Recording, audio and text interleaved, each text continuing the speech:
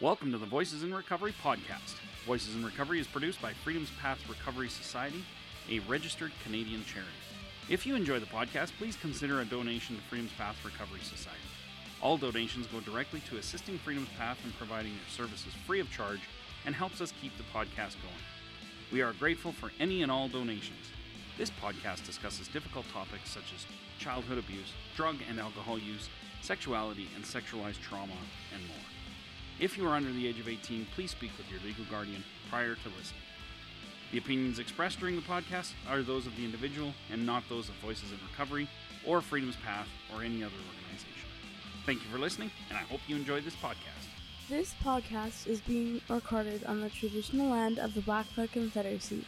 This consists of the Kainai, Piikani, Siksika, and the Blackfeet in the U.S. We acknowledge the Stoney Nakoda, which consists of the Bearspaw, Morley, and Chiniki. We acknowledge the Tsuut'ina Huadene and the Métis, Inuit, status, and non-status from all of Turtle Island, and those who are visiting. We are all treaty people.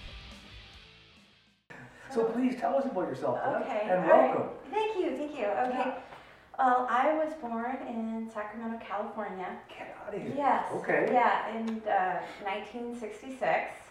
And my father was a Vietnam vet. My mom was a 18, 19-year-old. And I know more about my parents' past now. This kind of been putting things together for me. Okay. Lately. I never really thought much about my childhood affecting my recovery today, but I'm accepting it and working with it. So You're just recognizing there's some connections, maybe. I am. And so I saw my dad a couple years ago. He lives in Idaho now. And he just one night told me his story until 2 o'clock in the morning. Wow. So I heard some things about his past. He's from West Virginia, so my grandma was a very young mother, like 14, 15, and I got pregnant by some older man, and my dad never knew his father or anything like that, so it was sad, but so she figured out how to get a job in what was the new shopping malls at the time. And so worked in retail and just took all the money that she had to buy some clothes and interview for a job in New York City. But yeah, so anyway, so she got her 2 kids out of West Virginia, which was a big deal. How was West Virginia back then? Because we hear stories about it, right? I know, and I've always been really ashamed of that, to even tell people like that, but bare feet, wear shoes, that's how it was for my dad. And I just heard something really shaming. I did that brain study through Family Wellness, and one of I think it was a social worker, said that they learned one thing about incest, and it was 1% of the population, and they most of them live in Appalachia. Oh my goodness. I know. And those are the mountains of West Virginia. Yes. Yeah. So that's, but unfortunately, that was my grandma's story too. How does that persist as being the main thing from there, though? I have no idea. I can't imagine that being the only part of West Virginia. No. And even that part, don't get me wrong, even that part, wearing bare feet and being connected to the earth, there's nothing wrong with that. I know, that's so true. Yeah, Actually, you're right. Well, I don't think there's any shame in it, right? The reason I mentioned stories about the Appalachians is because there's a lot of stories from, is it Kentucky too, up to West Virginia? Probably. I can't remember which states the Appalachians cross. But there's just a lot of folklore from that area, right? Yeah. Yeah. It's a very good country, and yeah, I never thought of it as a shameful thing. It's just, but I could see why if people are teasing others, and when you're kids, you probably got it a lot. You're right. So my dad had a really hillbilly accent too, and he had to work on getting rid of that, because they lived in Princeton, New Jersey was one place, but it was. I guess my grandma always had, difficult boyfriends or things like that, and she was very bad alcoholic. But I think she was actually a lesbian, and she had a love affair with a woman that I think that everyone always shamed her for and stuff. So that was quite sad. But I know that she was really in love. Those were hard years to be gay, though. Hard years to be gay, to be anything different. My heart. Yeah. So I guess they had a chance to move to Texas or California, and they chose San Diego, California. And the story gets, I don't know what happened, but I know, she was kind of a beautiful woman and drank a lot, and I think, didn't quite know how to handle her money. And so something happened. She ended up in jail, and I don't know. No one ever tells me, and I don't really ask. So my dad was like 14, 15, and he had a younger brother who got into trouble. So they were somehow, not with their mom. So my dad, I think, lived with friends, and he tried to stay in school, and I think he did stay in high school, and his brother got pretty lost. But anyways, he ended up joining the Air Force, and so he was one of the first people that went over to Vietnam before they were even saying that they were fighting. So he was one of the advisors and stuff like that. Yeah, that's exactly, yeah. So the pictures that he's ever showed me, he never has a uniform on because it was so hush-hush. But, the way he started his story, that's what gave me the courage to kind of start to talk about my life was, he's like, I just did things in Vietnam that I would definitely go to prison for today. So it's always I always sort of knew that he had killed people, so that. They butchered our boys over there. Oh gosh, our governments did. They just butchered them. He always felt like he was one of the lucky ones when he went back. That's what. There was an Air Force hospital, I guess, in Sacramento. That's how he got there, and. Big Air Force base there too. Yeah. So I guess there was some kind of pointy, I don't know, things in feces, people were just infections. But he was injured, shot and shrapnel and stuff. But so he met my mom from one of his nurses, I guess, fixed him up. So my mom, it's terrible to say this, but my dad was she was kind of trailer trash, and I never thought that, but because a lot of people lived in trailers in California. It wasn't a big deal. But especially during the 20th century, because that was a huge boom for California. Yeah. So huge. So her another one, I guess. Right. So they lived. My grandparents, my mom's parents, had a 1-bedroom trailer in Sacramento, and they had 3 girls, and that's where they lived. And in a 1-bedroom trailer. A 1-bed. There's I guess you'd call it. Yeah, they had a bedroom, and it was like a closet, the size of a closet. I swear and they lived in that house or that trailer, until they both died. So. But my mom was, the way it came out in therapy, years later, my family was my dad felt she trapped him, she did. I should own that. She did. It's unfortunate, but that's, got herself pregnant. And my dad had already left Sacramento, and we went back down to San Diego to try to figure out, how to not be homeless and stuff. And, so she told him, and I just decided to man up and raise me, and I've always been very grateful. I had a difficult life, but I just always knew that my dad loved me, and I was glad I came out looking like him, because it was almost like assurance. Yeah. Because it's an interesting point. I know it was true, but it kind of harmed what happened with my mom, her trauma. Behind her was that, and this didn't come out until her father had died, and actually after my grandma, is that my grandma he was in World War II, and my grandma had gotten pregnant when he was away at World War II. I think it was amazing he survived, and so, but they never told her.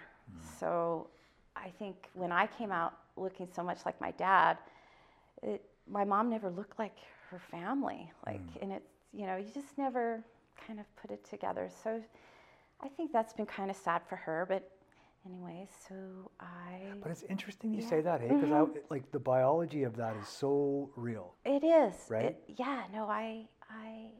You know, I think it bothered my mom, but Yeah. I was lucky. Yeah. I was really lucky. And so my mom had another baby not too far. I have a sister. We're about 14 months apart right now. So that was a bit crazy. Like I said, I just did that brain study. So they talked about how, you know, that serve and return. And so I imagine my mom wasn't really that present for me because she had a baby right away. And I mean, that was a hardship for them. My dad worked at a gas station, and my mom wasn't really that employable.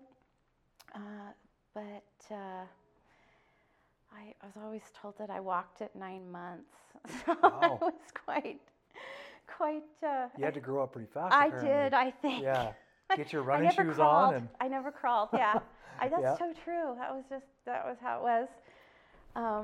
You never crawled. You just kind of stood up. I did. I was really. I know my mom That's tells fantastic. me that. Yeah, I know. So it was Becky and Debbie, and I guess that from there I don't really have many like childhood memories. Like there was my parents were very violent, and you know there was like there was always lots of drinking, of course.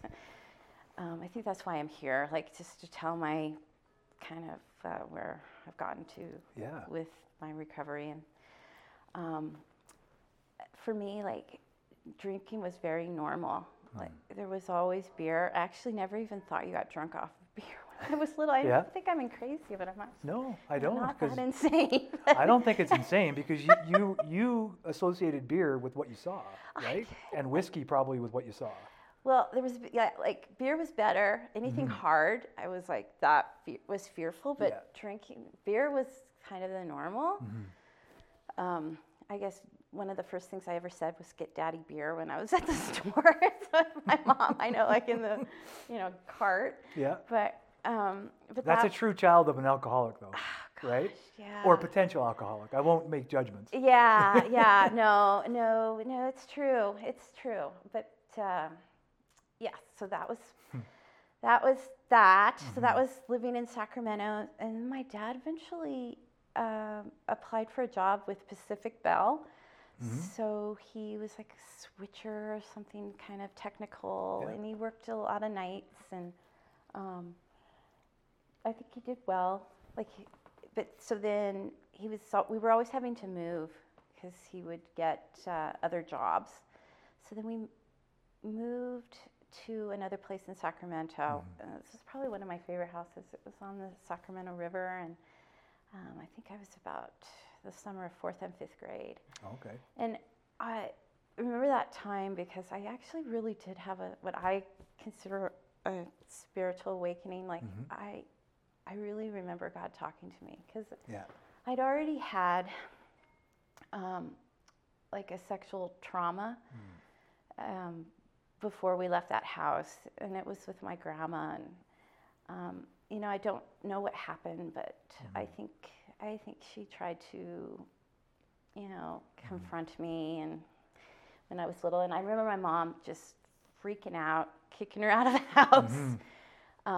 But anyways, my parents still sent us to my grandma's house every summer as a kid. Like we'd spend a couple months in San Diego, which I kind of liked because my mom was, I don't, like she was, there was domestic violence, so she was actually very depressed a lot of the time. So just the things like laundry and, were just a big barrier for her. So my grandma was kind of always on top of things. Dinner was at a regular time, and I liked that routine. The discipline of it, Yeah, so I did like doing that, or probably being away from my parents. So anyway, so that, I just knew God talked to me, and I really do feel like He was almost saving me from that pain or something. So I was always grateful for that. Not that it,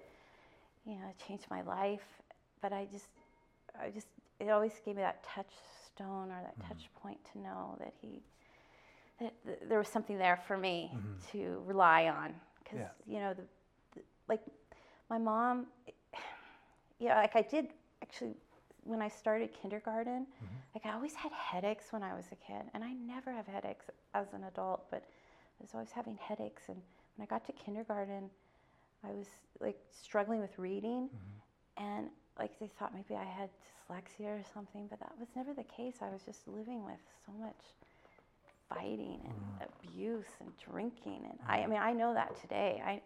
I do not have any troubles with learning. Like a sieve, I suck everything up. So but a trauma response is all kinds of responses, right? Exactly. I'm positive that's what was going on. But so I seemed to get through it. It wasn't like I struggled in school or anything. And but one of the first memories I have of like knowing that my mom is just not able to be on top of things was I was asked to be the Mayday Queen, and I was like in first grade, and my mom had to make some kind of cape or something, and I remember the kindergarten, or she was a first grade teacher. She was like, "Do you have your cape yet?" Or what? I'm like, "No." And she was like freaking me out, like, because I wasn't like ready for this thing. But it's so true. Like I remember, I've never asked my mom for anything ever since then, because she just. It was hard for, so I ended up having a third sister too, like in that. So she just kept having children and not being able to manage even, herself really. She was young, but. It sounds like she was hurting pretty good. She was. Yeah. I just know that. Yeah. Like Doesn't justify anything, but it just sounds like she's in a lot of pain. Well, she, they just, I think when she grew up, when you're, I just think she knew her family couldn't afford her, and there wasn't, and she was, she had two sisters between, not that my grandfather was like, he's one of the kindest man I ever knew, but I think that's just what she said. She knew she had to get out of the house as soon as she finished high school and figure out how to, feed herself, and but so that her plan or whatever just didn't work out, because which it doesn't. So. Yeah. Sometimes our plans just aren't that good. I know. All right. Oh gosh. Well, where does that bring me? I guess I know. I'm like, you're getting the chronological version here. You go however you want. I'm enjoying this. But anyway, so that brings us. I'm not happy about your suffering, but I'm enjoying hearing you talk. Yeah, I know. Yeah. Well, I guess I'm just understanding it today. Let me tell you, I ran with blinders. I am not going to look back, and I've unfortunately had to look back and figure it out. And as scary as it was, as much as it sucked, I'm kind of seeing the beauty of it. It is important, and it's helping me be happier today. So that's been good. Yeah, it's fantastic. Yeah. There's got to be a reason why we do it. Yeah. Right? Why we dig into that old stuff. Yeah. Yeah, I would have never, I wouldn't have even ever told you, oh, there's such a thing as a repressed memory. I would be like, no way. But I know that there is now. I do. You've oh learned. My gosh.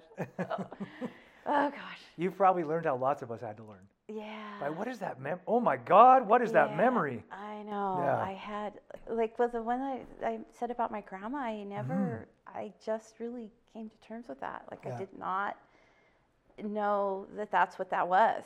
I don't know. Yeah. Probably because it seemed normal to her. Yeah, I know. Right? It seemed very loving. It's, I'm not here to, say I'll figure it out. But what you're saying speaks to why kids don't say anything, right? And I think it's important to mention that, is because that's right. First of all, it's someone you love. Yeah, so I did very much actually, right? And that's that's and your mind's going to want to put her in a better light than what's happening, right? Yeah. So it's going to seem loving, it's going to seem caring, right? Because as a child, you're just trying to take what the adult's giving you as a sign of love, right? Yeah. And so, as a kid, we don't have any other alternative. No. And so it's okay to it's okay to forgive, obviously. Like at some I point, do. if we can, that's okay. I do. I Yeah. think that's why when I started just to say the backstory of my parents, Mm-hmm. my family, because it wasn't nice. Yeah. It wasn't, they suffered too. I know that Yeah. my grandma was abused. I know from her grandfather. And again, that doesn't justify her doing it to you. No, I don't. Right? But it's No. okay to understand, like how we find that compassion for people is understanding. Yeah. Not saying it's okay. We're not saying, we're not clearing their guilt board. No. We're just simply saying, I understand why, because healthy people don't do that. Right. People who aren't suffering don't do that. No, Right? they don't. Like, I mean, we would know, because if people who weren't suffering did it, everybody would be doing something terrible, right? If we just let it go and say, yeah, obviously that's what's going to happen. But the truth is, hurt people. You and I know that. Yeah. And I'm sorry that it happened to you. Yeah. Yeah. It's just, at least I'm owning it today. I don't try to run from it. But,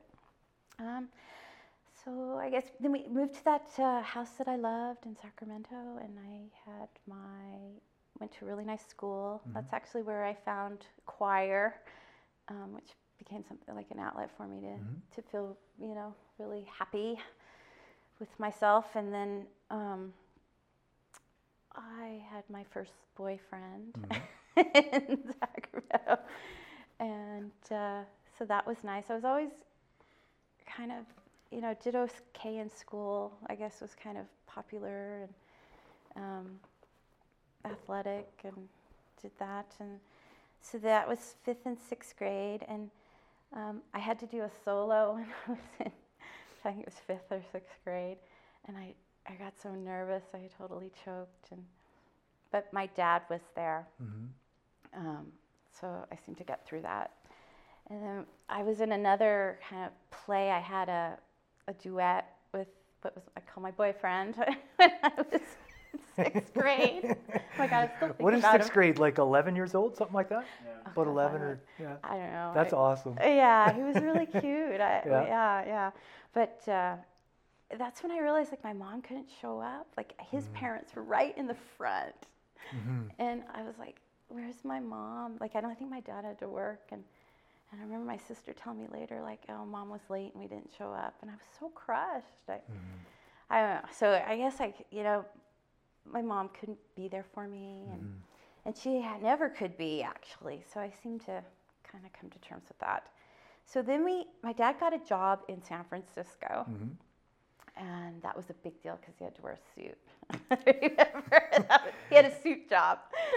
Yeah. So we moved to Vacaville, which was not far from Sacramento. It was even farther from San Francisco. Was it? But yeah, at the time it was, okay, so this would have been, I guess, late 70s, early 80s.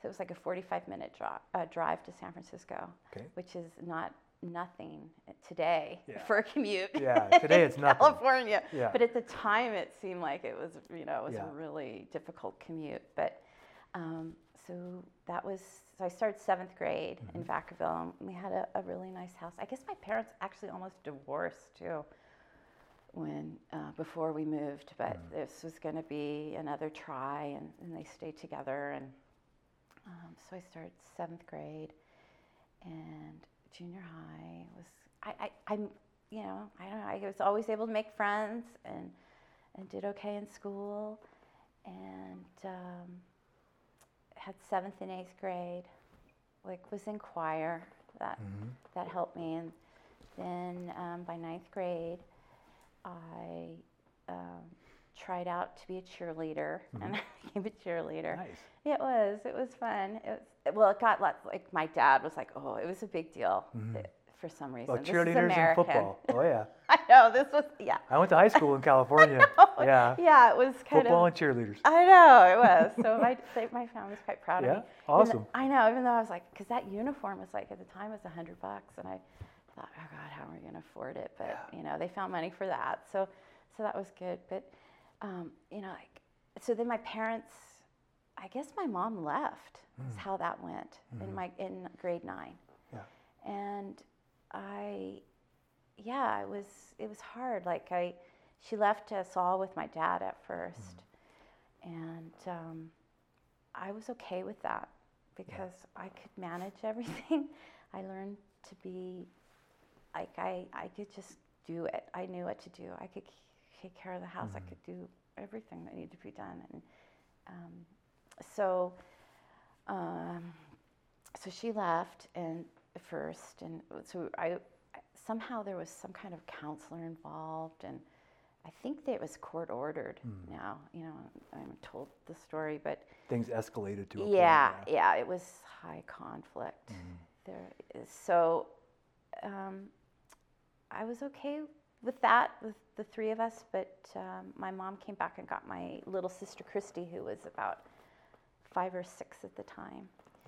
And I know it's awful, but the story is like, because of the child support, like she needed, my mom didn't have had figured out a way to support herself. So I think that was a big reason why I stayed with my dad, because I knew my mom couldn't afford, but my dad had already, was quite the partier, smoked a lot of pot, like that. I mean, he always had it like a garage, something in the garage, like on his workbench. And I always thought it was cigarettes, but at the time I was in about 6th grade, I figured out it was marijuana. And so I'd already kind of tried it. Actually, the first time I had tried marijuana, first it was with friends at school about 7th grade, now that I think about it. But my dad smoked pot with me when I was about 13. We'd gone to a party in San Francisco, and we were on a roof looking at, it was 4th of July, I guess. But, so that was how that one went down. Marijuana was kind of okay. It wasn't a big deal in our house. He grew it in the backyard. It's still not really a big deal. But. Yeah, I know. Yeah. Well, I think for him, I mean, sorry, I shouldn't say that. In my mind, it's not a big deal. Yeah, well, I understand it. I think for him it was what happened to deal with the trauma from Vietnam and stuff. I think he, got exposed to it there, and I mean, he still uses it today. It's, what he does, and he needs it.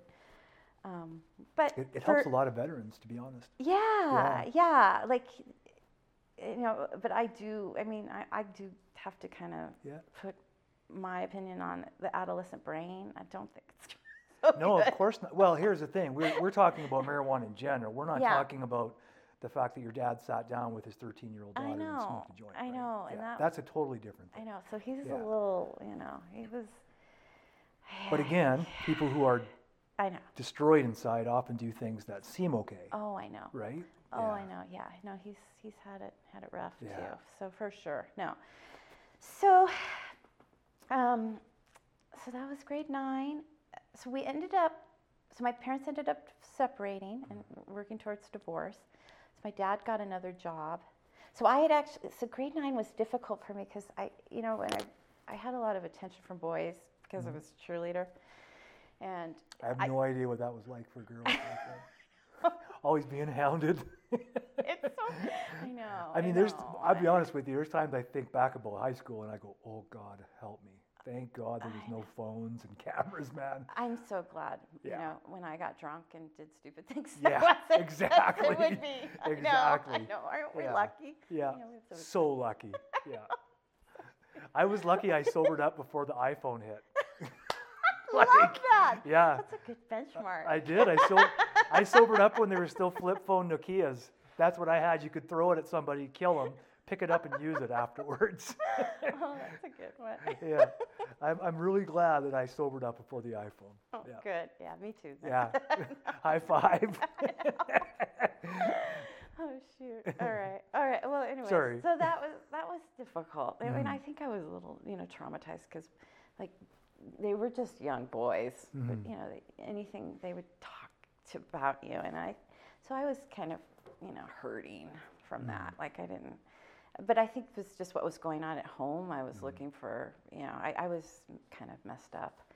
So my dad got a job in Santa Rosa, California. Mhm. So we moved like middle of my 9th grade year. You moved more than a preacher's kid. Oh, I'm not Yeah. even done yet. I know. I know. I was just saying, like, I know already how many times you've moved. I know. Yeah, more than a preacher's kid. Yeah. Okay. I know. Air Force kid. Yeah, it's true. So we moved to Santa Rosa, which was beautiful. It's kind of like wine country, close to the ocean, a lot of marijuana. Yeah. Like, so I got to school and hung out with, I guess they call them the burnouts. I don't know. Like They used to call them that, yeah. They probably still do at school, right? I don't know. Well, I realized I was burnout because Yeah. I probably had already started drinking and smoking pot and recreationally. But so yeah, went there, and it was a kind of a difficult school because they just had a teacher's strike. So a lot of kids weren't even really like going to school, and so I went there for 9 and 10, and so when I got to high school, 10th grade, that was where they have smoking, like smoking pits. Smoking pit, yeah.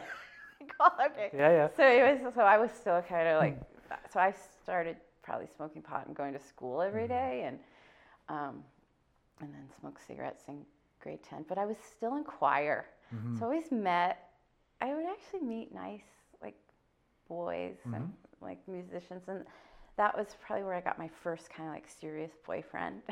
Was in grade 10. Was he a musician? He was a drummer. Oh, yeah. Yeah, and so yeah, it was. So what I ended up living with my dad, just my dad and I in Santa Rosa. One of my sisters came, but it just seemed like she was doing the same things I was doing, but she always got caught. Like I never got. And She had the bad luck. yeah.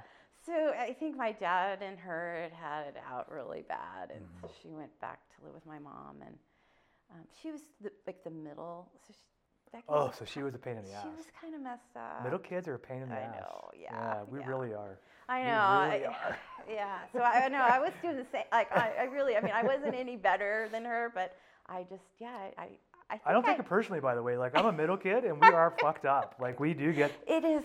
some things happen to us. I know. Yeah. I know. Not that they don't happen to others. No. It's just that position in the family, right? It is where birth things, order. Yeah. Yeah. Things get weird. I do. All right. So it's just me It's and good my thing dad. you stopped at one. I know, but like I think what actually happened is she snuck out in the middle of the night and got caught, and I used to do that all the time. Yeah. Like I had this friend, and he'd grab his parents' van, or it was like a real van then, and we drive to the ocean and back, and it was so Anyway, so that was sad,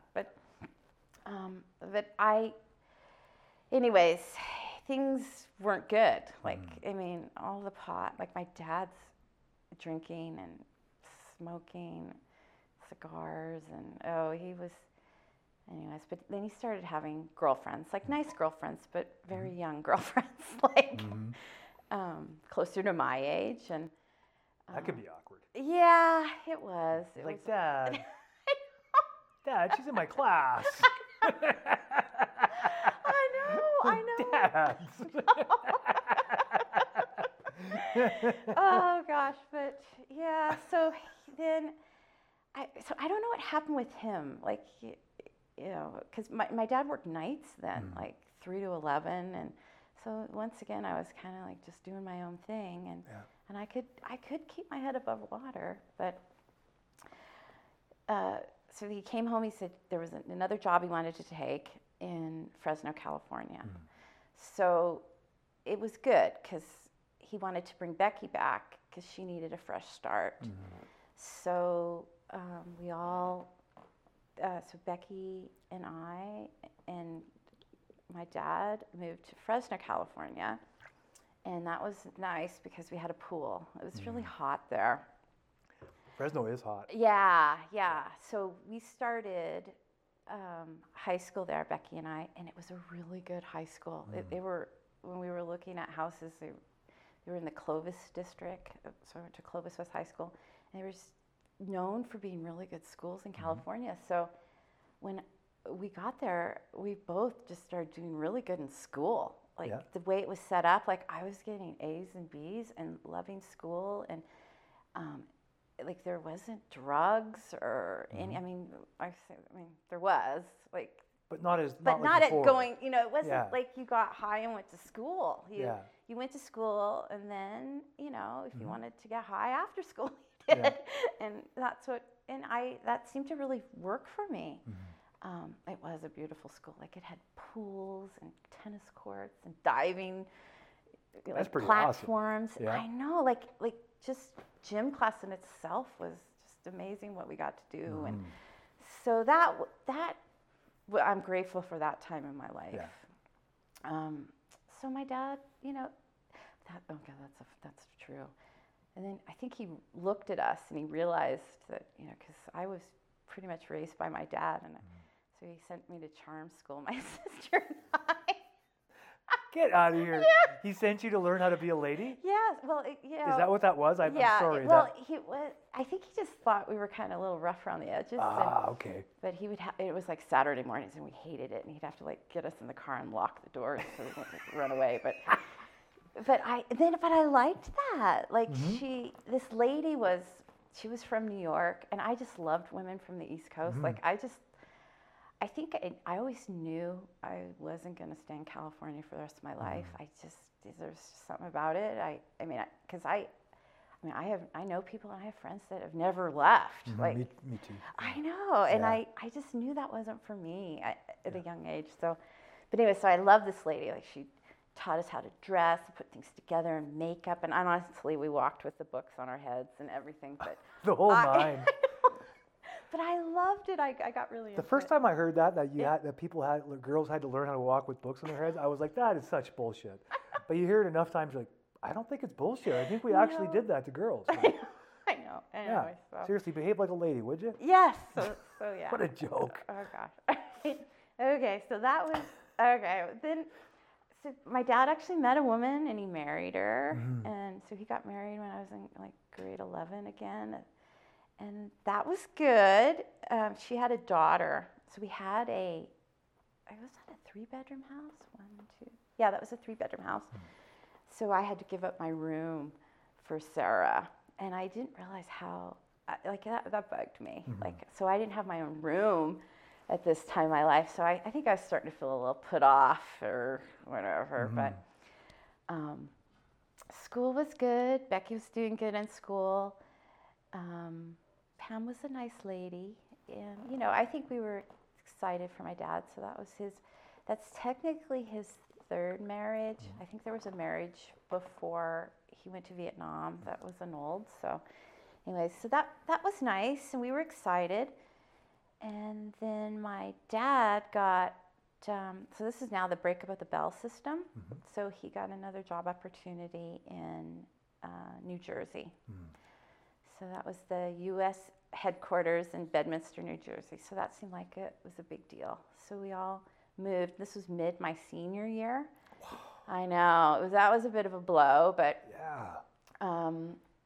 then again, I was excited. I really wanted to go to the East Coast. Like I just knew that I was excited to do that. So we moved, and I got to New Jersey. We had it was a big house. It was a beautiful house. Like it was so different. Everything was different. Yeah.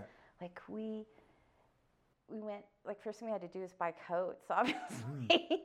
So we bought these like really long coats and like these high snow boots, and we had to take a bus to school, which was a little different. And Was that the first time for you? yeah, Yeah, because California, everybody drives, right? we did. I know. Like I had a car since I was 16. Like so, like we were so overdressed for the weather. But we didn't know. It was really, really funny. It was kind of cute. But so when I got to that school, I was really lucky because I'd met all my requirements. Like I didn't have anything I really had to do. So, that's a good story. To say when I got to that school, it was I'd never taken typing because I'd lost my finger. I don't know if you ever noticed I have a half finger. I just noticed it as you said it, but Yeah, that was an accident at my grandma's house in the summer when I had just turned 13. And she was she drank every day. Like we would go swim at the neighbor's house and she drank with her, and her husband was in the Navy and he had already left. He was gone for a long time, and they had just planted this new grass and she really loved it. And my grandma was kind of sickly, like it was liver disease, but she was just, always kind of sick. And I thought, oh, I can cut the grass. I can help you with that. And so it was too hard for us to start. So we left it on and we would take the grass bag off. So I was taking the grass bag off. My hand got too close to the chute. I know, it wasn't good. Like my sister witnessed it. Like she saw all the blood and stuff, and it's almost been harder for her. Yeah. So, but I went to the. That's quite an image for 13-year-old and then younger. Yeah. It wasn't good, but I went to the hospital and had surgery, and I just got over it. I went on to be a cheerleader. Like I just didn't let anything stop me. Yeah. Like you just from kept plugging that. along. Yeah. Okay. But anyway, so now we're in New Jersey. So I finished high school, and my stepmom, because my dad and I were close. Like, so she didn't really like that. Like, we still are today. It's just certain people, get along differently, and Of course. yeah. So she didn't like that. So anyways, she sent my grandma out to come and get me, and we got in my car day after I finished high school and drove back to San Diego. And so that was kind of good. Like we Must have been pretty rough too, though. Yeah, it was. It didn't. It was a. I don't know. Like I had a '76 Mustang Ghia. Like that would not be a car I would ever drive across the country. But anyway. But back then it was okay. Yeah, because it was. I think it had air conditioning. So. Oh wow, that's pretty good. But it was like my grandma smoked, so it was like the windows up and the air conditioning the whole way. You just hotboxing the whole thing. But we did go to West Virginia. I saw some of her family. I had an aunt that lived in Tennessee. We did that, and she lived in Texas too. I'd visited her there in the summer, and so we did that. And well, anyway, so we got to her house. So she was already separated and getting a divorce from her husband, who was like 10 years younger than her, and they had built a really beautiful house in Ramona, and like lots of property. And anyways, I think because what happened is I had gotten some money from a settlement for my finger, so I was able to access that when I was 18. So I think it kind of became like she thought I could help out with things around her house. It's very, very true but sad. So so I was looking forward to starting school. I needed to go to junior college, and Where'd you go to junior I went college? to Grossmont College. Okay. It's kind of like right next to San Diego State, like where you could take classes a little less expensive and transfer really easy. And well, we had like a junior college just near us. oh, okay. Cal State Fullerton, I think it was. It was some junior really? college. There was a couple of them in California, like in Yes. LA where we were. Oh, okay. Yeah, so those junior colleges were what I was looking at. Yeah. No. Yeah. So I liked, like, I got to school. Yeah. And but she lived in Ramona, so it was a drive. Like it was like the mountains and stuff, so it became a bit much. So I moved out of her place and I shared a studio apartment with another girl. That's exactly And what the I did. studio apartment's got no bedrooms, right? It's like a bachelor. Yeah. What do they call like day beds? They were like. But yeah, I was, I don't know, 18. That's what people do. Yeah. I know, I loved it. So Awesome. Yeah. So I went to Grossmont College. It was kind of like just taking a lot of upgrading stuff, and then I met this girl, Tiffany, who's still a friend today, and she liked to go to the beach, so we did that a lot. I think she liked to smoke pot. That was probably the biggest attraction. We would do that, but smart, like serious about school. Yeah. Like we just did that. But she didn't live far from me, and she had other roommates. But we decided we wanted to live on the beach. So we ended up getting a place together on the beach, and I think that's probably where I really started drinking. Like I would have like 2-day hangovers. There was lots of tequila and things like that. So I think it was affecting me. Yeah. So I'd actually caught a parasite probably somewhere in Mexico. So was sick, and I didn't even know I had a parasite, but I was just really sick. So I ended up wanting to move back to New Jersey. And I don't even know how that happened. I just think I was, partying too much, and and I think I'm starting to see, my grandma for a bit for who she was, and I just, San Diego wasn't where, even though it was like, it seemed like such a desirable place to be. It's one of the most desirable places on the planet. Yeah. I know. Yeah. I was just watching a golf tournament there today. Yeah. I was like, what the heck? Is it the Farmer Insurance Open this year? Yeah. I was like, I love it. January and it's like gorgeous Yeah. there. But anyway, I don't know. I just kind of figured that out. So it's different. It's not as gorgeous if you have like stuff there that's not good though. Yeah. In the time, like, right? I can tell you, like the places, the bars, the people sometimes, like it wasn't that great. I wasn't. Yeah. There's an underbelly to California. Yeah. That's what I saw. Yeah. Like I had some undesirable kind of people. So I moved back to New Jersey. I don't think my stepmom was that thrilled, but I just got right back into school and got a job. I worked in retail a lot, and so I went to school. I worked and went to school, and just started doing really good in school, loving school. Lived in my parents' house for a while, and I think my stepmom liked that because she needed help with Sarah, and I always had. I had a stepsister. She had, she worked at a bank, and so didn't have time in the afternoon. I could get Sarah to like cheerleading practice, things like that. So that went okay. So I went to, what was that school called? I'm totally drawing a blank here. Oh my gosh, I can't remember. I think I'm like a little. Did you go to Princeton? No. Oh God, I just threw it out there because you said Princeton, New No, Jersey. this was a junior. No, that's where. I know, wouldn't that have been? I know. Yeah, I would believe where it. I wanted to go was Rutgers. Oh, okay. Good school too. Yeah, no, Yeah. because I was interested in sociology, and I started to do really well in those classes, and psychology, and but mostly like liberal arts. I have a humanities, social science degree. County College of Morris, that's what it's called. Okay. Like I must be getting old. Yeah. But so I did that, and then so my dad was getting ready to get his third divorce. It didn't work out with Pam. I think my dad traveled a lot. Like he was always going back to California, so he ended up, I think, being unfaithful with one of his younger girlfriends that he had. So that didn't work out. But I actually met probably I consider my most second serious boyfriend in school, Lou, and he was kind of straight. Like he didn't. I mean, we would just like maybe have a glass of wine, and definitely never smoke pot.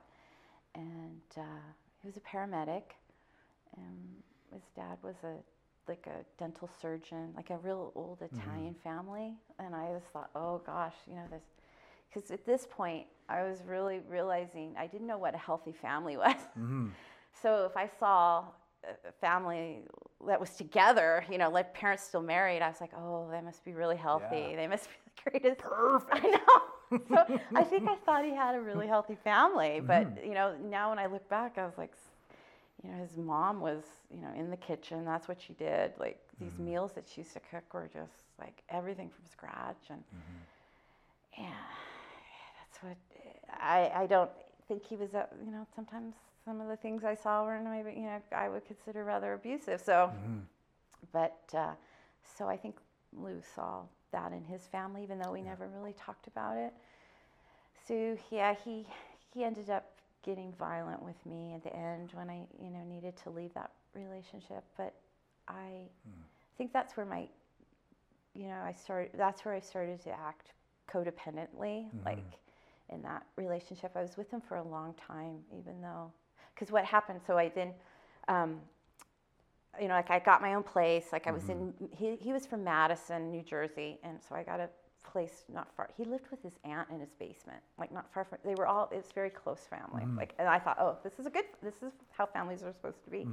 Not seeing how unhealthy it was for him, but so I got my own place in Madison, shared a room with 3 other girls. So I had a roommate that said to me, you should go to this adult children of alcoholics meeting. And I'm like, what? I never even talked to her about this. I was so offended. I was like, what do you mean? What do you mean? But so I don't have a problem. But oh gosh, I should tell this, because actually that's not my first meeting. My first meeting ever was Al-Anon, because my dad, when I was a senior in high school, actually ended up going to a treatment center. He had, I think it got to the point where he would have lost his job. But so this is like U.S. headquarters, Bedminster, New Jersey. Like these were, campuses, like big, and they would have an addiction person like on staff full time. So when I was in high school, some guy called and talked to me. I think I was one of the first person, and I just telling me, my dad's going to have to go. And I understood it. It didn't freak me out. I was like, yeah, that makes sense. And I think my dad was really surprised how I was just like, yeah, of course, it makes total sense. But so he did go. So anyways, we had to go to like a meeting at this treatment. It was like a hospital. It was, New Jersey was, compared to California, like California was like, everything was kind of, woohoo and pretty and, spiritual. But this was like hospital gowns. Like it was weird. Like sober up or else. I know. But Yeah. So, I remember visiting him, and he was like already like asking my stepmom to get him chewing tobacco. Like he was really white knuckling it. But I think he did that to save his job. And I don't know what happened, because actually I ended up going back to California for a while. But I actually kind of, he never went to meetings either when he got out. But that he did tell me, he brought the big book, and he said this was a really good book. And so that always stayed with me. I was glad that he felt that way about it. So it is a good book. Yeah, it is good a good read, book. yeah. I know, Good read, it is a good book. So I guess that now I'm like getting ready to finish up school, and I was living on my own, and I think that's where, and I had actually started therapy too after I moved back to New Jersey. There was this psychologist that literally had a shingle, like not far down. I'd pass her, and I called her, and I would just go and talk to her and tell her things, and she was like a real Freudian. Like I barely even saw her over there. Like, so she was like, you gotta detach from your father, and I was like, okay, and I tried, and then he hooked me again to move back to California. So he had already kind of like settled up in Northern California, and I got there, and I barely stayed a month. I just said, it was weird. Like my younger sister came to live with him. She was finishing up high school, and I guess that was kind of always the way it was. And my sisters were just, it was a little weird. So I got in my car. I had a Volkswagen Golf and drove back to New Jersey to be with Lou, I guess. Like my mom kind of helped me. Like my mom, where I really needed like a mother, someone to kind of like help me figure out what to do with myself. She was like, I just sort of always knew, like in my family, the best thing you could do is get a man. Like that's just what you, that's what you saw. That's right, I know. And so, and I did miss Lou, and anyway, so I moved back, and he found me a place to rent, a room with the other girls, and I had an on-campus interview for this company called Maersk.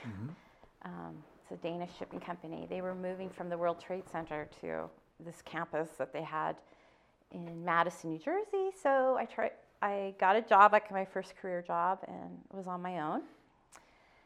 And that was good, but lonely, because I was with an unavailable man who, I don't know. But I started to do good, and then was doing well where he wasn't.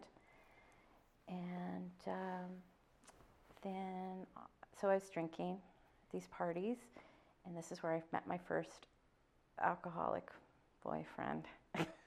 That. I like how she looks at me and goes, alcoholic boyfriend. Well. And I'm like, okay, fine. Yes, I was an alcoholic boyfriend. Yes. She's just like eye contact. Right. But anyways, so I guess. Fucking alkies. Yeah, no, he was. He was adopted from Germany. World War II kind of baby. Yeah. So anyways, he had. So he talk had about some trauma with him. He did. Yeah, I know that today. But so that didn't last for very long, and we worked for the same company, so it got difficult. So I left and went to another company, and that didn't work. And anyways, he had a home that he had in California. So that was kind of how that was. But so he was encouraging me to move back to California. So I did. I moved back to California, went to my grandma's again, which lasted not for very long. And that's a good sign, though, that yeah. you're not willing to stay longer than you need to. I know. Thank you. I guess I never thought about it that way. Yeah. She was just, there was. I just didn't get any breaks from anybody. If I was, anyway, so I got in my car, I didn't even have my car. I had flown out to California, and Bill actually ended up driving my Saturn across the country for me to meet me. So anyways, he had a house that he shared with his aunt. That's weird. That's another story, but... I think I'd like to hear about the aunt, actually. Yeah, I know, but, my belief was every alcoholic needs an enabler, and that was... To continue, for sure. I know, that was his. So I was telling him, it's not working out with my grandma, so he's like, oh, I know there's this hotel not far from my house. So I drove in the car that I'd rented to Carson, California, it was Ramada Inn, and I... ended up there, and by this time I was blowing money left and right. I was living in a hotel, pretending I'm not homeless. Somehow I don't, you know what I mean? I do. Traveling with my rack of clothes. I just always had so many. If you had a bed for the night, you were rich. I know. Anyway, so that's where I was. So they kind of took me in. Sis was they were helping me, and so I was able to get a job. I found work. I worked for Hapag-Lloyd shipping company again, and did that. And I think I always really hoped that Bill and I we were getting back together, but we weren't. And he was, severely alcoholic. And so, anyways, this is where I met my husband. We met in a hotel bar, and it's a good spot. He was from Canada, and there was all these guys from Canada in this hotel. They were working in oil refinery shutdown, and here I was, this girl living in this hotel, trying to pretend like I wasn't homeless, I guess. And, that's how I met Owen, and we, we just hit it off really quick. And I now know because. What was going on with Bill is he didn't want to quit drinking for me. That's actually, because then I went to one other Al-Anon meeting in New Jersey before I left, and I was really affected. I think also, the codependency stuff was showing up, the depression, Like I had already had my first hospitalization when like things weren't going well with Bill and I. So I think they were trying Prozac. Like medication never worked for me. Like it was codependency really, or the trauma stuff. It wasn't really mental illness. I mean, at the time. It can sure cause symptoms like mental illness, though. Yeah. Untreated stuff. I would just have, like, the first time I ended up in the hospital, I was just like, I was crying and crying and crying. I couldn't stop crying. But, I got through that. And then, so I met Owen and got on my feet. I had found a place. I knew this guy because I worked for that big company, and there was people out there that I had known that were living in LA, and found a roommate who had a really nice place on the beach, and lived. So I was just getting back on my feet. I was starting to feel really good, and I had money problems though. Like I was in debt, and that wasn't good, and that frightened me. But and then I met Owen. He was a nice, cute guy, and I didn't think anything would come of it. And then there was an earthquake, and he was the first person who called me, and it was a frightening one. It was like. Where were you living? Which? I was living on the ocean. I can't remember the name of the town right now. What was it? Was it in LA? It was in LA. Oh my gosh, I'm sorry. I think I'm Huntington? having like out of body experience. No, it was north of there. North of. Redondo. Redondo Beach. Redondo Beach. Yeah. Yeah. Okay. That's a cool area, actually. It was fun. Mind you, all the beach communities are pretty awesome. Yeah. Oh yeah. No, I was Yeah. into it. Yeah. I now know. Like I need the salt water. Yeah. And I love the ocean. I still do today. Yeah. So that was good. My favorite. Yeah. But when Owen called me, I think I was in trauma, right? And I just thought, oh my God, this is love. This is it. This must. And he got on a plane, and he was down there, before we were even all kind of recovering. Yeah. There were still aftershocks when he came, and so I think that's how I attached to him. That's how I look back. But anyways, he invited me to his for Christmas to Canada, and we went to Edmonton. It was the first place I went, and that was I thought was love. He had a very nice family, and I didn't see the drinking, and he wanted to quit drinking. So I think he did a day treatment here in Calgary, and had some success. And I thought, okay, this must be love. And we were like getting married, moving to Vancouver in like less than a year, and so we moved to Vancouver, and then got married there, and he was doing well, but I don't think he ever was able to not drink. Like he was still hiding it and stuff. So, but I just put on my blinders, and I did start to go to like AA meetings then, and thought that that I could do something about it. But oh gosh, I don't know what happened there. We starved, and we lived in Vancouver. Because it's so expensive. Yeah, it wasn't good, and I couldn't work at first. But anyways, his parents helped us a little bit at that time, and they actually got an immigration lawyer, so I did get my landed immigrancy. Yeah. And then I got a job at Hyundai, so I was working in the shipping business still. And then Owen wanted to go to school, and I was like, oh gosh, we finally are on our feet. But he wanted to do drafting. He did AutoCAD, and he'd already, like, he worked oil refinery shutdowns, through all that stuff. And so put him through school. And then when he was done with school, he wanted to move back to Calgary because things were starting to happen here. And so he came back here, stayed with his parents, and found a job. And then I came back here, and then his parents had a house that they had built that was their first house in Haysboro that they had always rented. And his father had just kind of retired, and they wanted to get in there and fix the place up, and so they were going to get rid of the renters, and we could stay in this house and rent from them. So that's what.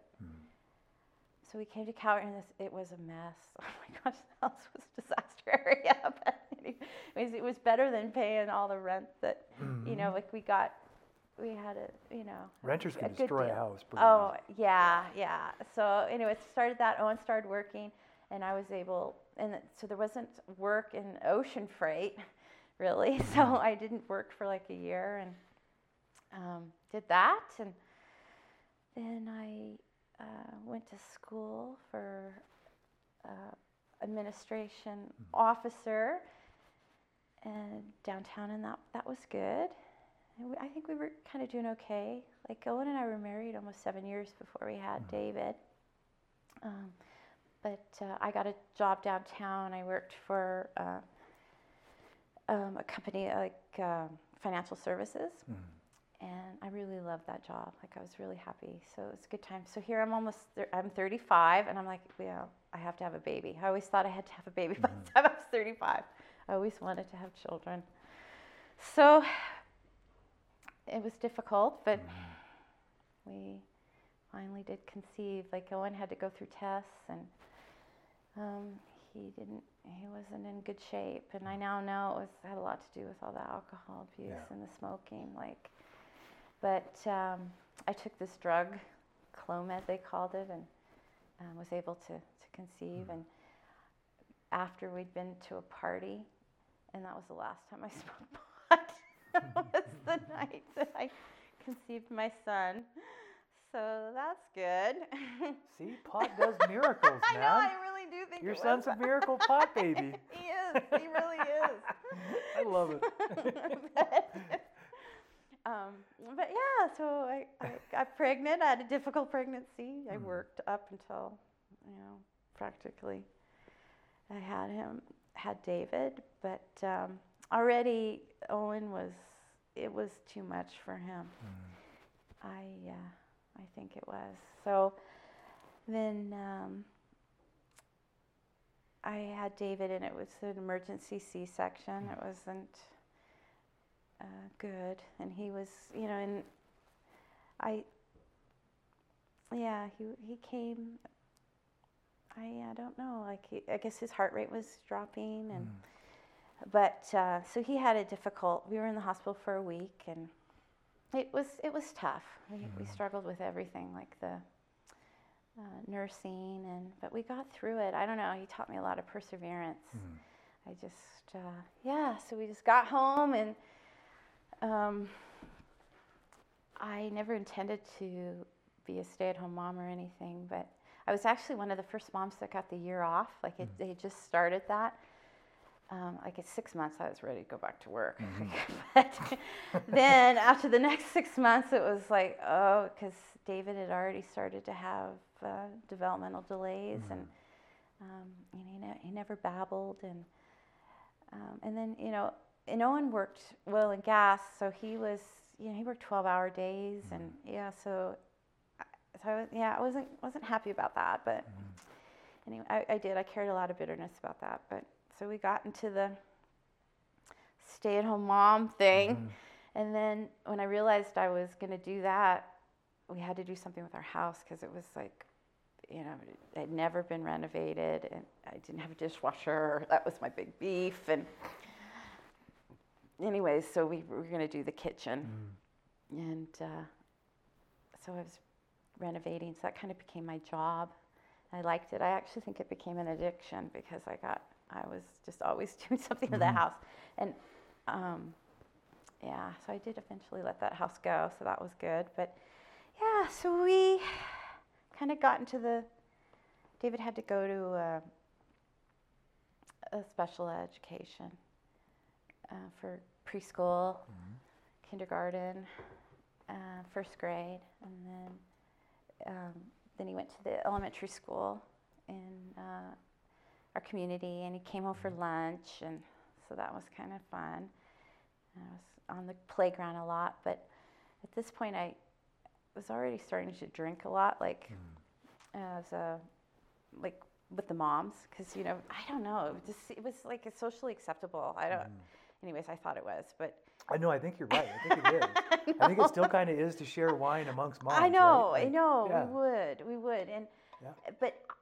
And I would, I was really bitter about not going back to work, and it was a big problem with my husband. But I had already, I was always mad at him because he was supposed to quit smoking when David was born. And we ended up going to Tom Baker Cancer Clinic, and I would go to the support group meetings, and well, anyways, he quit, but, he could just never keep anything. Like he hid so much from me. Like he just couldn't wait to go to work because he could have a cigarette like on the go. So, but he liked that I drank because we would go to parties with our parents or our kids' friends, and because I think I wouldn't notice, if he would have something to drink, but I would overindulge. I had some pretty bad hangovers, and it wasn't good, but. We joke about that today. But I don't know what happened leading us up to that. I know what happened. Okay, so we would ski a lot in the winter, and I fell skiing, had a really bad accident, so I tore my ACL. And so I came home, and then I needed help from my son's father. And he couldn't not come home drunk, and so I got really depressed because the only way I would be able to combat, was exercise. Like I would just, like even if I drank the night before, all I had to do was get up and get my gym clothes on, get David to school, and then I could, and I thought I was functioning okay, but. So when after I had that accident, the depression just, oh my gosh, I think I cried for like 3 months. Like it wasn't good. It's hard to get through those injuries. I know. I don't know how I did it. I'm just, yeah. So anyways, I got through it somehow. And I think I was realizing that something's going to have to change. Like, so, well, I guess like Owen. So I think that's the first time he went to the Dream Center. That was actually after that. Because it was a good fit. We all thought because he could still work, because he was still functioning at work. So we thought. Probably not really, but. Depends who you ask, I'm sure. Yeah, I know. At least I wasn't looking at that part yet. But anyways, so yeah, he went there, and anyways, he had relapsed and ended up at his parents' house, and like no one even told me that he was, I don't know. I was just, that's where I feel like his parents were, to not tell me. Anyway, so that kind of pissed me off, and then he ended up having a really bad car accident, drinking too, and lost his license, and his parents stepped in because I know what happened with us. I forgot this part. When David was in grade 1, you had to go through police checks to be able to volunteer at your kid's school. So I didn't know that Owen had 2 DUIs in Alberta. I thought he just had 1 in BC. So I was pissed. Like, you did tell me. Anyways, it just kind of, I guess now I could give him total compassion. Like, I know, I understand the shame, but I took it as like it's total assault. Because at the time it kind of was. Yeah. Felt like that, right? I know. To hear it from my kid's principal, I was like, oh. But he did give him a pass because he's always gotten, anyways, he's not getting those passes today. He's really worked himself into quite a pickle. But so then where I used to work, I was volunteering downtown for this walk-in closet, and I used to always answer the phone and do like light office stuff. And I saw the call display was the old company that I worked for. this lady was going to drop off they did like business clothes, donate them back. And I was like, great, I'll talk to her. And I was like, yeah, I used to work there. I still would want to. And so I was offered my job back where I used to work after 10 years. So that's what actually really saved me. Because I don't know what happened with Owen, but he was at his parents' house, and I actually, I always felt suicidal, like my whole life. But I never did anything about it. And on Christmas Eve, I was seeing a psychiatrist, and she'd given me these sleeping pills, and I was like, okay, I'm gonna, I don't remember being conscious about it, but anyways, I was in so much pain, I couldn't take it anymore, and I took all these sleeping pills, and I really don't remember what happened, because I was definitely out of it. Ended up in the foothills, total mess, but my son was there, and I think he went to sleep at the neighbor's house that night, but that's when David was reprimanded from me, and it was so heartbreaking. Like I didn't understand it, how that happened. It wasn't good. And I just remember the psychiatrist telling Owen and I, because Owen was still functioning. Like, this is where the codependency, I looked way worse than him. It's because I'm so sorry to admit that. You're taking all the shit so you can function, right? But that's kind of what Thank you for understanding. You're right. Yeah, it's what the enabler does, right? The enabler takes the brunt of the shit so that the person who's using or drinking or whatever can continue. Yeah, so he got to look like the golden boy, and everyone thought I was. Anyways, I now understand how that happens, because you do need to break down that cycle, because I probably would have still been keeping it up today. Honestly, to tell you the truth, I probably would be doing it today. So that broke it down, and I just remember this psychiatrist saying, "Whatever you do, don't call the police." Anyway, so Owen was still kind of using his name, but he was still on his high horse. Like this is, because I think he was.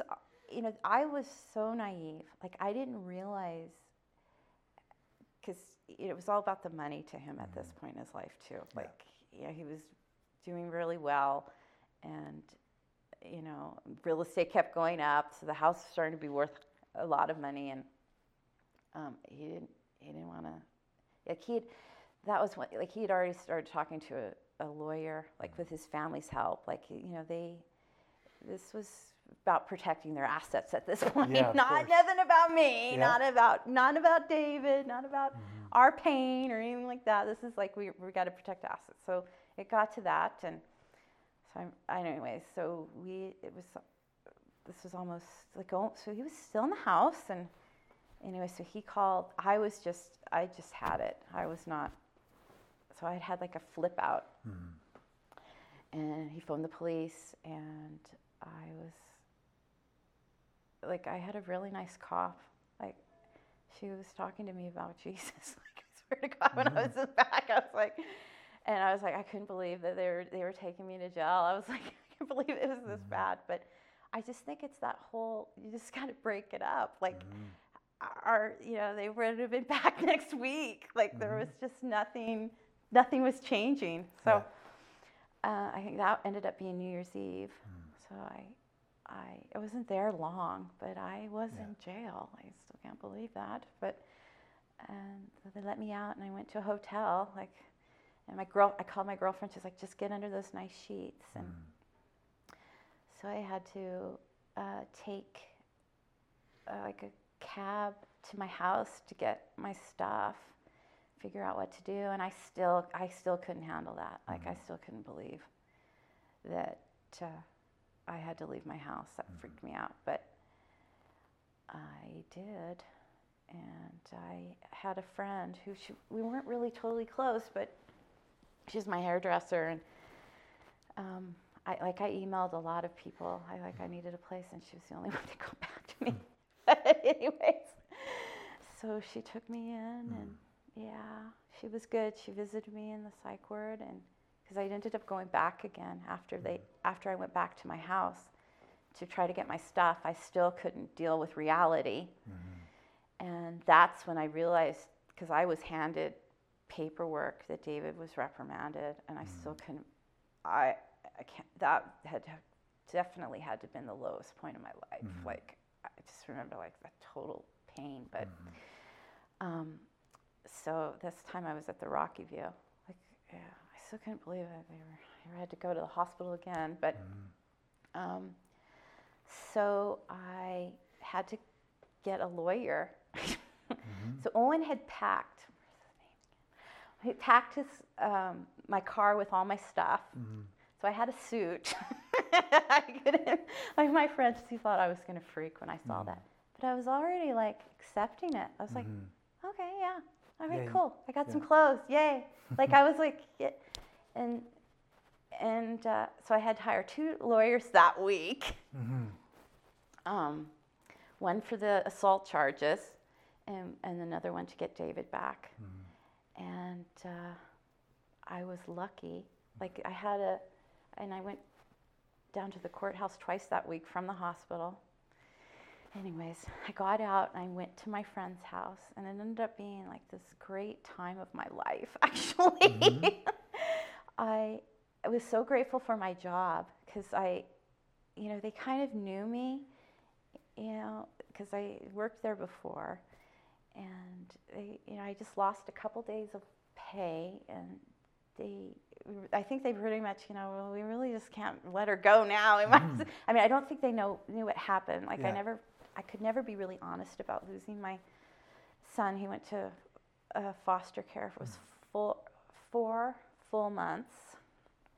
But I can appreciate you not wanting to talk about it. Yeah, like I didn't talk about it at work, but work became such a salvation to go.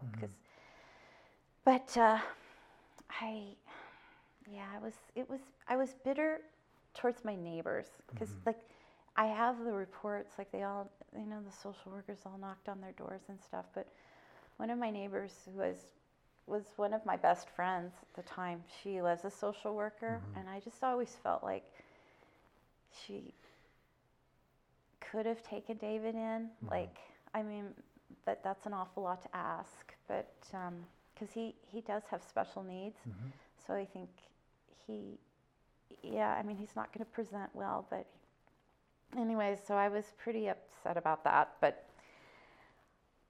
And she was kind of still involved too. Like, she'd visit David at the house. I just put a stop to that. I actually, with social services, I just went, we're just going to go right to court, because I didn't trust them because of that thing with Linda. Like, I didn't know what was going on. I honestly didn't know anything about it. Yeah. I had no clue. But and that's what they hope, though. That's what the other side hopes, right? That the person whose child has been apprehended doesn't know what they can do. That's kind of the hope of the whole thing, because once you get into the court process, it seems to, especially if you get a lawyer. Yeah, I'm going to tell you that judge definitely reprimanded them the first time we went to court. I bet he did. Or he or she right. did. Because I cleaned up pretty good. I was doing everything they told me to do. And like, we did the supervised visits. Like, David would come to my friend's house and see me. And I went to Sheriff King. I had to go, it used to be downtown, that ADAC, like I was going there. Yeah, the old ADAC, yeah. I could go to 2 meetings, Al-Anon meetings, because I was downtown during my lunch. Like, I could just, doing work like that I can do. Yeah. So I just went in full speed, and I had like 3 social workers attached to our, it was, anyway. Excessive, you think? Yeah, it was. Yeah. But like, okay, so my son's father was in the house, and so I had to find a therapist. Like, that was one of the things I had to do too. So I found this counselor that we could go to these like 2.5-hour sessions at a time. So it was good. So it was looking like we were getting all this counseling. But pretty much social services said, we'll return David to either each of you alone, you know, but not together for like a year. And that was just like, you know, anybody in this whole situation was like, you know, he had to be home. So that's what gave me the in to get into the house. And I just begged Owen throughout all this, like, and he didn't like it. But he had to. So I got into the house, and then like a couple weeks later,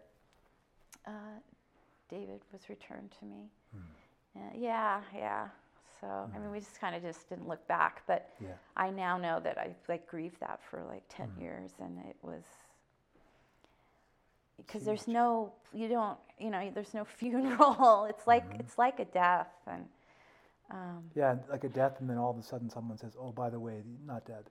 Yeah. It was, that was kind of my big trauma. But I do understand the breakup of the family when there's all this addiction. But it's tricky business, right? Yeah. When's the right time? You know what I mean? Like, when is it too dangerous for that child? Yeah. See, I didn't. Like, I know I would have told myself I was still fine and I could have done it. I know it. So I really did need to kind of. And you wouldn't have been alone in that. Yeah, you wouldn't have been alone in that. Yeah, I did.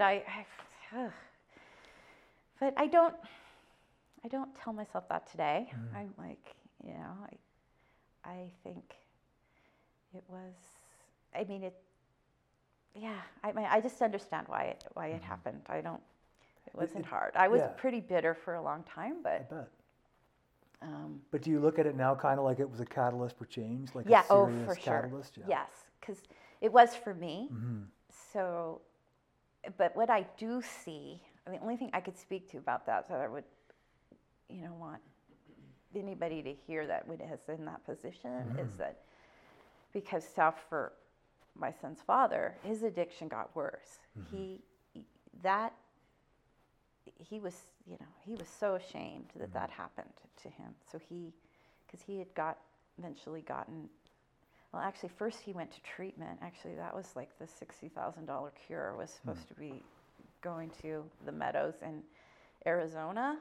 The Meadows. I thought you were going to say Cedars on Vancouver Island. No. In Victoria. No, this was the Meadows. This was that counselor that helped me get back into the house thought would help him. And so because he was drinking through all this, where I was like stone cold sober. So he didn't really realize what was going on. So he called me from the Meadows, and I was already moved on. And he didn't really even understand, because he thought he was finally doing what he was supposed to be doing, and and so I never went to Family Week or any of that stuff. I was already not gonna. So he came back, and he relapsed quite quickly. But I think I don't know. I guess the hope is that if the child's taken away, that the parent is going to do something about their addiction. But I honestly, in my case, what I've seen, I think they just get worse. Some do, yeah. I know. Yeah, but some are like you, right? Oh. Well, good. It's true though. For as many that are like go to all the other side, stay sober. Yeah. There's lots of people that do it exactly like that. Aww. They take that catalyst that you were given. And I mean, it's hard to look at that like a gift, right? Of course, especially when you're in the middle of it. It's just recently, I swear to God. Yeah. No, I could sense it though. Like I could sense a shift, right? Where that's obviously has come for you. Yeah. Where you stop looking at it like, okay, it was a shitty thing, obviously, and of course it's traumatic, 100%. Yeah. But it also may have saved your life. Yeah. And may have saved David's life. Thank you. Yeah. I think so too. Yeah, I do. I mean, it wasn't that bad for him, really. It just wasn't. Like it, it wasn't that bad for him. Like, I mean, I know that's a hard one to swallow, but. Well, no, but you know the difference between bad and not so bad, right? Because you've not only lived through bad, right? You've also lived through not so bad. Yeah. You know? Yeah. And if he was safe, that is the main thing. Yeah, I think he was. I mean, they got him to school, and I mean, I do think that's where he found food as a coping. Yeah. And he also had like ability to do whatever he wanted to with technology. So I think that's where he found porn.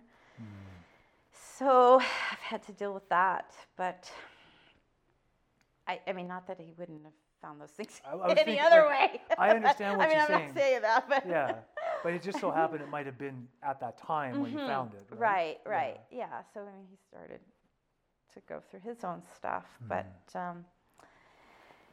So I've had a lot of addiction and trauma from it.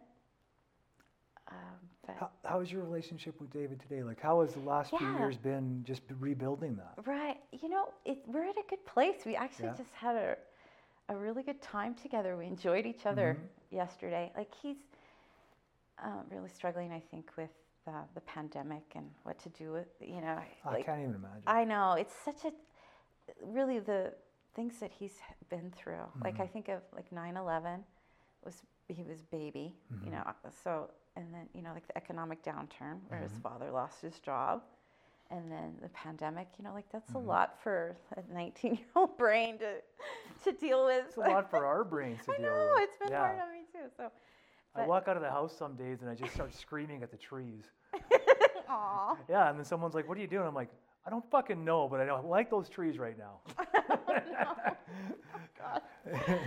Oh, but no, we're enjoying each other. Like, that's awesome. I know it is. It's good. Like, I'm gonna always have to be, you know, kind of helping him along.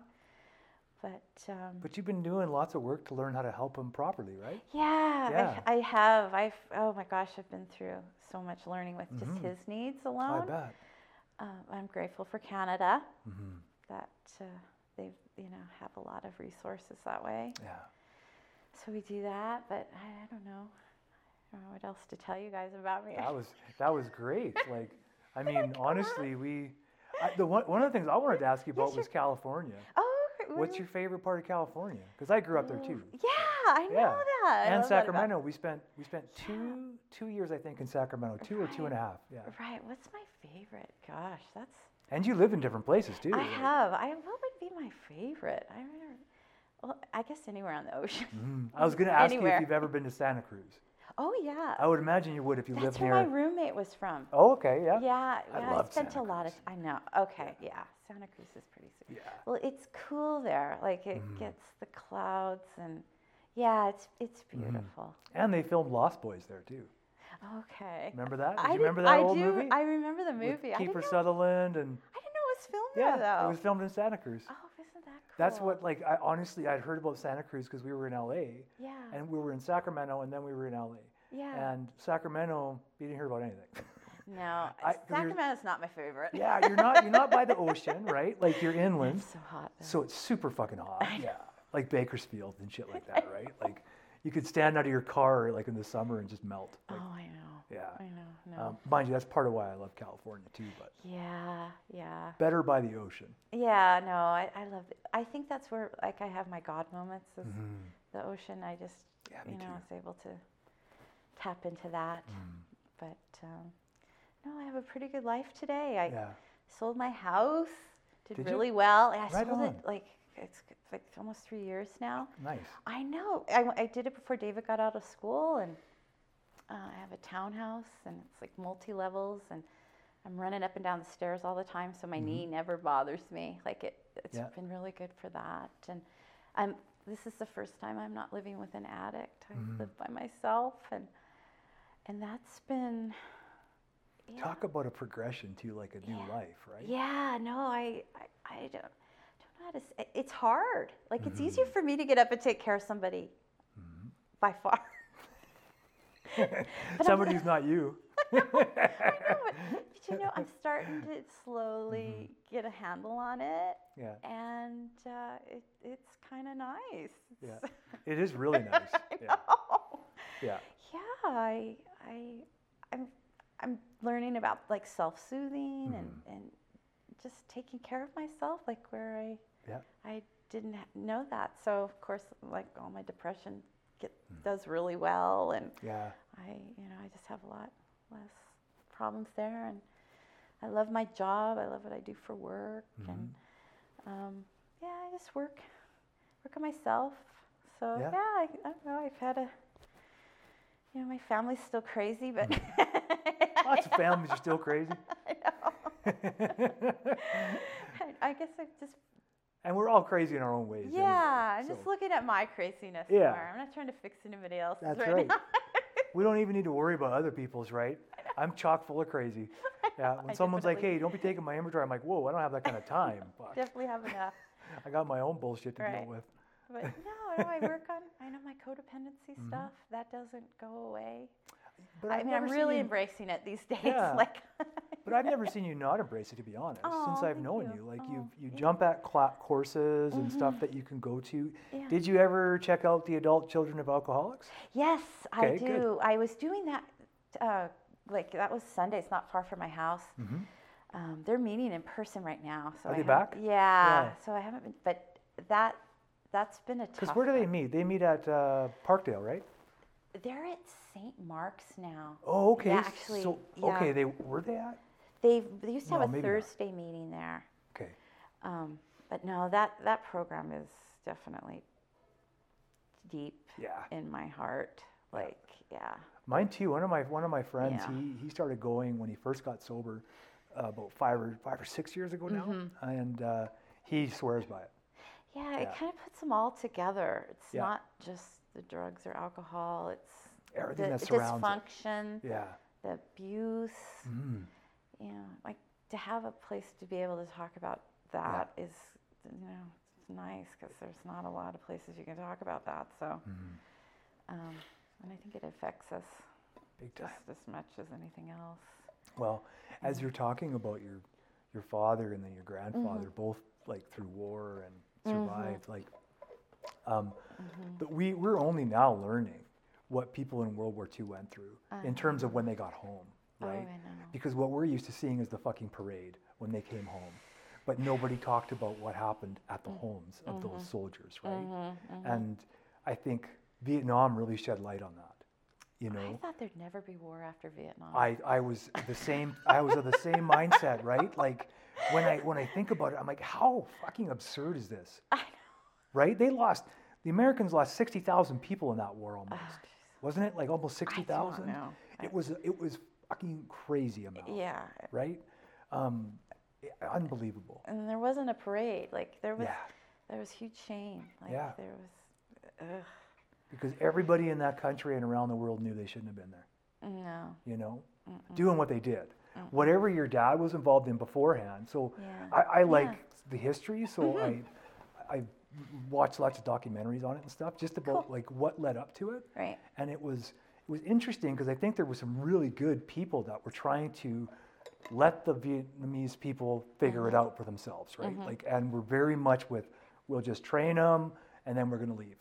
But of course, politics dictates way more than that, right? And so guys like your dad some of them were just left out there to die. Yeah, he told Like- me like they were living in some kind of place, so they would have Vietnamese women come in and like fold their underwear or whatever, and I guess they told, was it the Viet Cong, exactly where all their so they were just they just knew everything.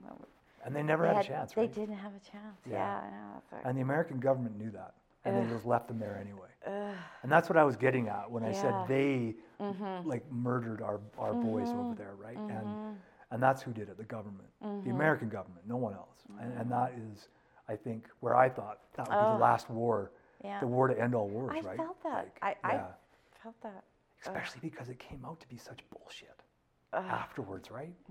Like, I can't remember one documentary I watched on this.